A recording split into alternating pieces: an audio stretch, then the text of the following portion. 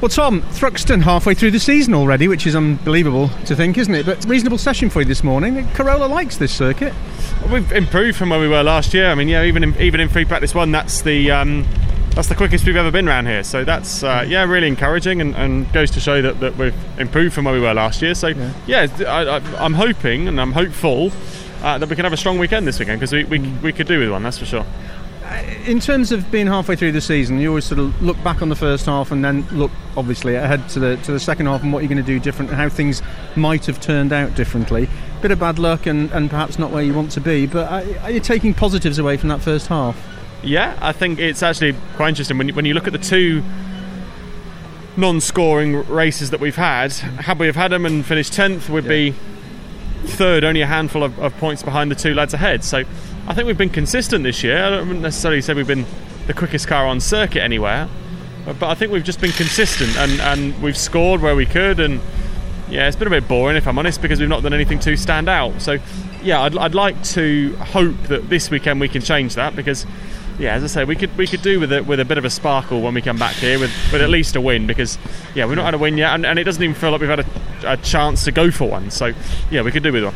Thruxton, notoriously a quick circuit, but also just watching the tyres being dressed behind us, tough on tyres as well, isn't it? And the track temperatures this morning were pretty low. How much do you actually get out of FP1? Is it just a sighter, or do you genuinely get some useful information out of it? Well, you see here more than anywhere else, because you're forced to go onto new tyres right from the start, because obviously we use the hard compound tyre here that we've not used anywhere so far, so you're forced to have to use the new tyre straight from free practice. So yeah, sometimes it throws a bit of a curveball, because you know, where you'd want to do a few more laps to make sure the car's feeling okay before you did your new tyre run, you're sort of forced into having to do a new tyre run right from the word go. So yeah, it throws a few surprises, but like I say, I think from our first tyre run and what we did through there, I think we've got a nice base and we can start to improve.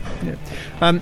Chatting to everybody this weekend about the changes at Church Corner and the perceptions of going into that, and now if you come off, you go uphill, don't you? Which is quite interesting. If I'm honest, I've tried not to look that far out, so it's scary enough at the best of times. I guess that the question is, from a non-racing driver like me, if you see a corner with changes like that make it look, in inverted commas, safer, are you more inclined to take a risk? No, not for me anyway. I mean, I would like to think that we were at the limit of the corner if there was no runoff or loads of runoff.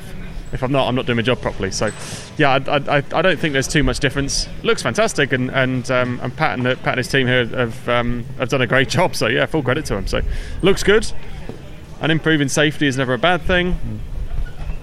Yeah, maybe we've got to take a bit more of a risk. Maybe you've changed my philosophy on it. Yeah, maybe what you're telling me there is I need to be a bit braver, Steve. So thanks for that, mate. There's whirring behind your eyes there, which is basically brilliant. Don't be so much of a pansy through there. Pull your socks up. Thanks, Steve. If it does go wrong, don't come and blame find you. me. Fantastic. I'll send you the invoice, all right? Tom, many thanks. Have a great weekend. Perfect. Cheers, Steve. Thank you, mate.